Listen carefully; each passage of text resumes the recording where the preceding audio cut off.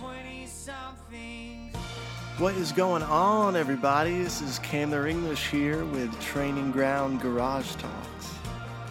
This is a space where we have open discussions about what it means to be a Christ-centered man in today's world. And we're so pumped to have you here with us. Let's dive in.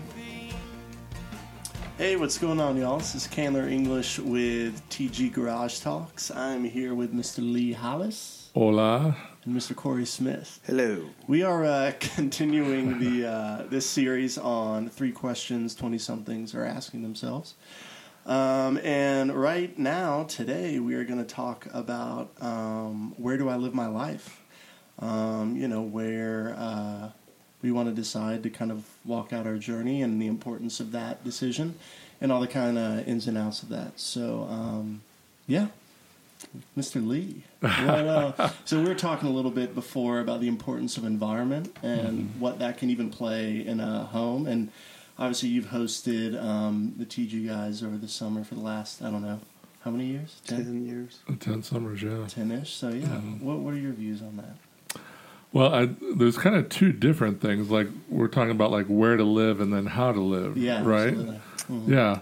So I would, if we were to address, like, where to live, I would say, like, some of that's going to be determined for you within reason. I mean, we do have some choices, but when you graduate college or your technical school or whatever, a lot of times the job offering will determine where you go, But even in that consideration, you have to think about some things like, like what do you want your life to be like? Like, it may be a great job, but it may not be a great place to live. Yeah. And if you don't have the home life, you're going to be pretty miserable at whatever job you have, no matter how great it is, if it's not a place that you want to live. I do remember getting a call from my brother one time, and he was like trying to decide whether he should move home or not. And I just knew that he was a part of this great men's fellowship, and he had received a lot of healing, a lot of growth from that group. And I was like, dude, that right there is everything. Yeah. Like, if you have a community of men, a church, a fellowship, whatever that encourages you in your growth, makes you a better man, you're overall going to be happier, and the other stuff is going to work out. Yeah. So I would say that just initially, throw that out to, like, as one of the big things. I'm like, where to live is like, where's the community? Yeah. Where are you going to grow? Where are you going to be challenged? And then we can talk about environment as well. Yeah. But you guys want to hit that at all? Sure. Yeah. I mean, I think the idea, even as Lee is talking about, where's the healthy community, we have guys ask this question every summer.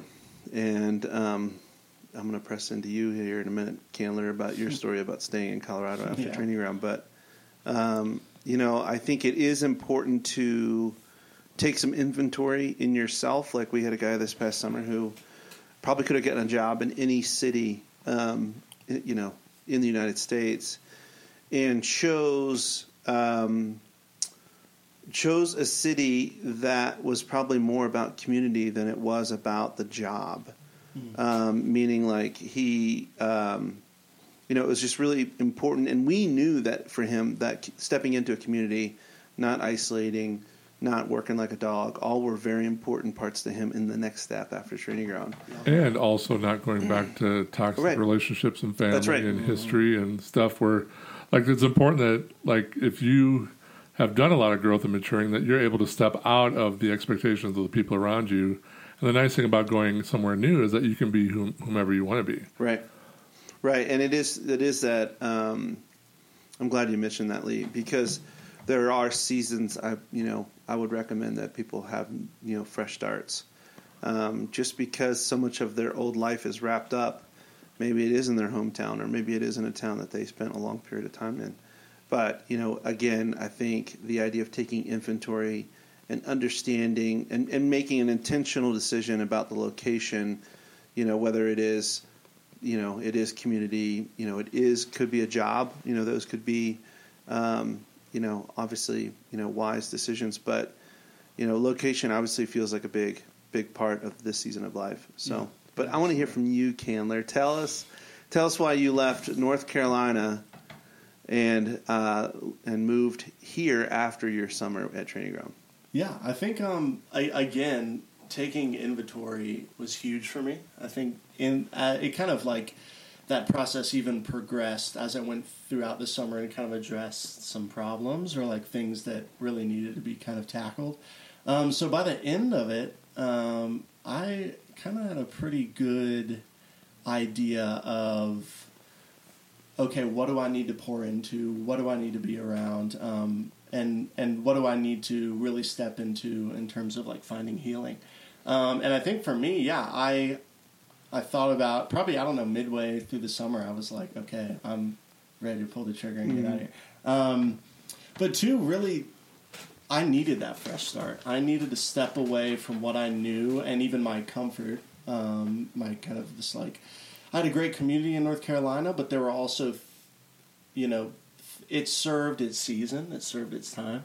And I just really needed to, again, find that kind of newness and freshness of being able, like you said this throughout the whole summer, Lee, like we get to live, like, we get to live in whatever story we want to, you know? We can create that for ourselves. And for me, that was a huge kind of first chapter in that. It's like, okay, like, not only new state, but completely different part of the country. And two, the community here was really the biggest thing, I think.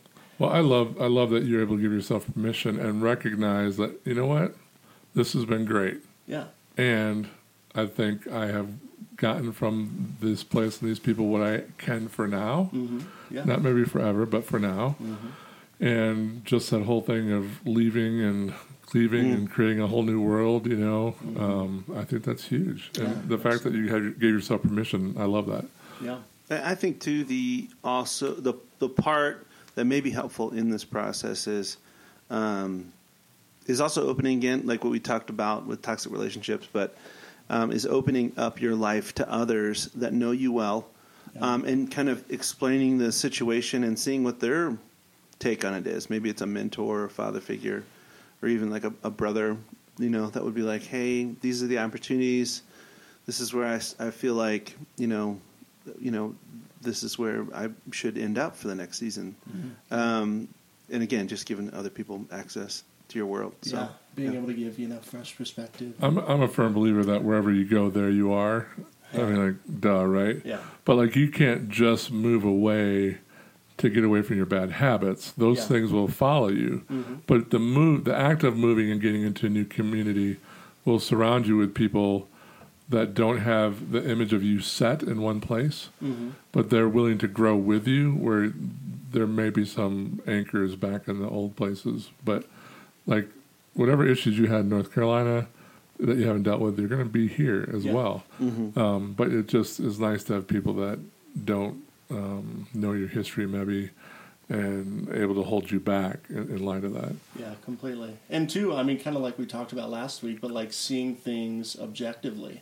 You're able to just get that like fresh, straight cut, like answer. Like I go, like, you know, talk to you guys, and it's like, bam, like you guys don't know the fullness. Like, I mean, obviously we've done story work, but yeah, even just like surrounding myself with new people that I can trust has been huge, you know, instead of just like, you know, you bring something to someone and they're like, oh, you're just the same old you, and kind of laugh it off or whatever, you know, that. Well, and I think one of the principles which you had brought up earlier, but I think for you specifically, like, how often you just go traipsing off into the mountains or Garden of the Gods or do something like that. And just like if you're a recreational guy, like you want to go somewhere where you can have those recreation options to help alleviate the stresses of life. Yeah, absolutely. You know, that you have things that will feed you wherever you are. Yeah. You know, so if that's the ocean, live near the ocean, or if you need the four seasons, then get in the mountains or whatever,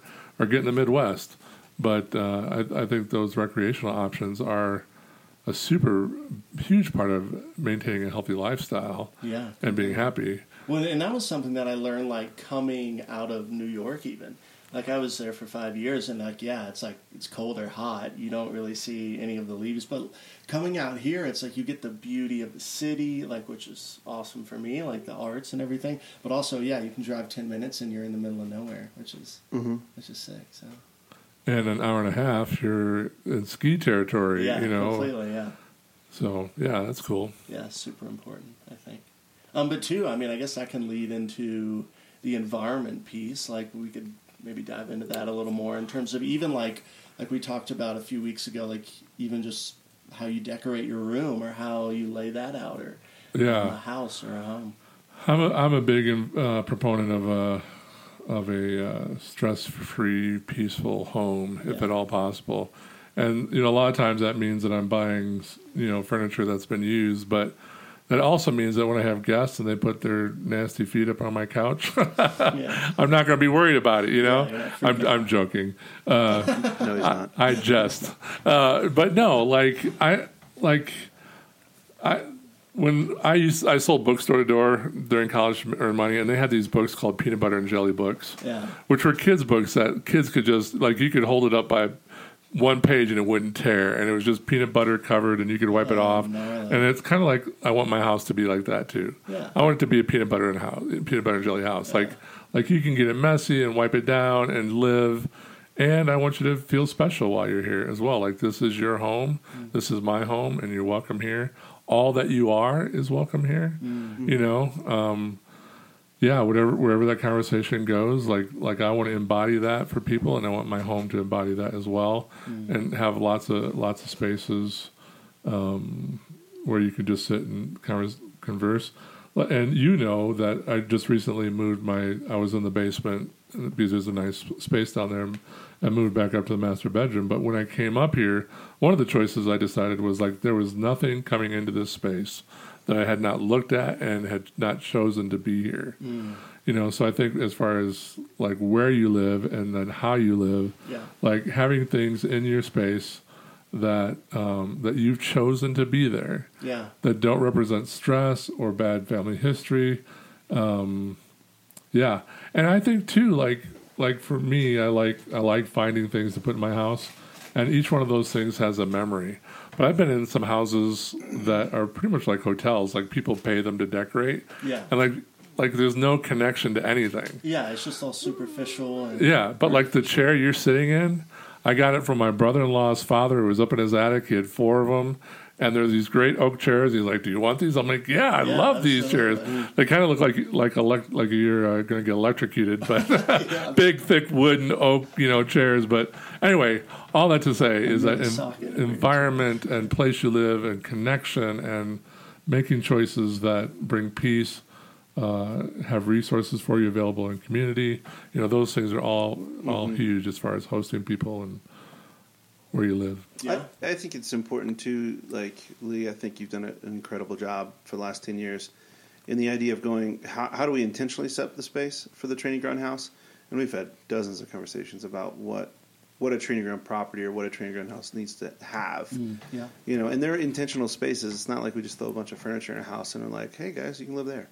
There are places of conversation. There are places of teaching. There are places of sharing a meal together. That's a big deal. We have a big table here at the training ground house, and 12, 14 people can sit at it and eat one meal together. And so even as we are going to the next level of what's the location, also once you find that location, how are you intentional with that space? I think Lee has some incredible areas that are just sitting areas. Like some of them are set up for groups. Some of them are set up for just one-on-one conversation. Yeah. Even last year we built on some privacy walls so we could, sit in the backyard and not feel like the neighbors were kind of poking their noses over the fence, which was really, really important with the work we do. So, again, I mean, it's one of those things that Lee has done a great job also at creating a place that's a refuge. I mean, I think anybody that works outside the house, which is very different now with COVID, but people that work outside the house, they need their home to be a refuge, a place to recharge, to just reorient themselves, recalibrate themselves in the evening. And I think, like I said, I think Lee's done a great job with that. But yeah, completely. I mean, just to hit those points, as an alumni from TG, literally coming out of the dust, working 8 hours a day and just stepping into the space and everyone's there, it literally just was this and then we're all sitting around the table and just like crushing whatever food we cooked up. But that's huge. And I never knew the value of that until I came here. Sure. Like I would just always, eat my takeout sushi alone in front of the TV or something. Yeah, I think that's huge. Like I didn't grow up in a family where we sat down to eat meals together, but then later in life I got to participate in a family that did that and just that together time. And so that's one of the things I love about guys coming to the training ground is that we don't eat until everybody's at the table because you're part of this family, and if you're not here, you're missed, and we can't move on without you, And yet, think of all the joking and ribbing and stories and all that stuff that happened around that table. Yeah.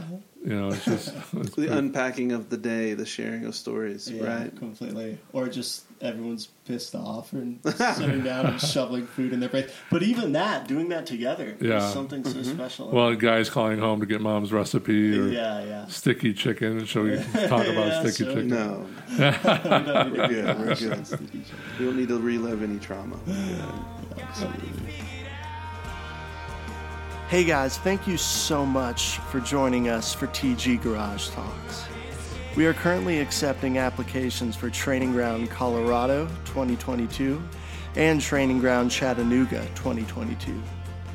Now guys, I cannot begin to tell you how life-changing Training Ground has been for me. So if anything we've talked about in this episode or in other episodes have stirred anything in your heart, please, man, look into coming out with us. It's going to be a blast, and we can't wait to have you. You can find us at www.trainingground.com, and you can also find us on Instagram at Training Ground Colorado, as well as Training Ground Chattanooga. Well, until next time, guys, this has been Candler English with Training Ground Garage Talks. See you soon.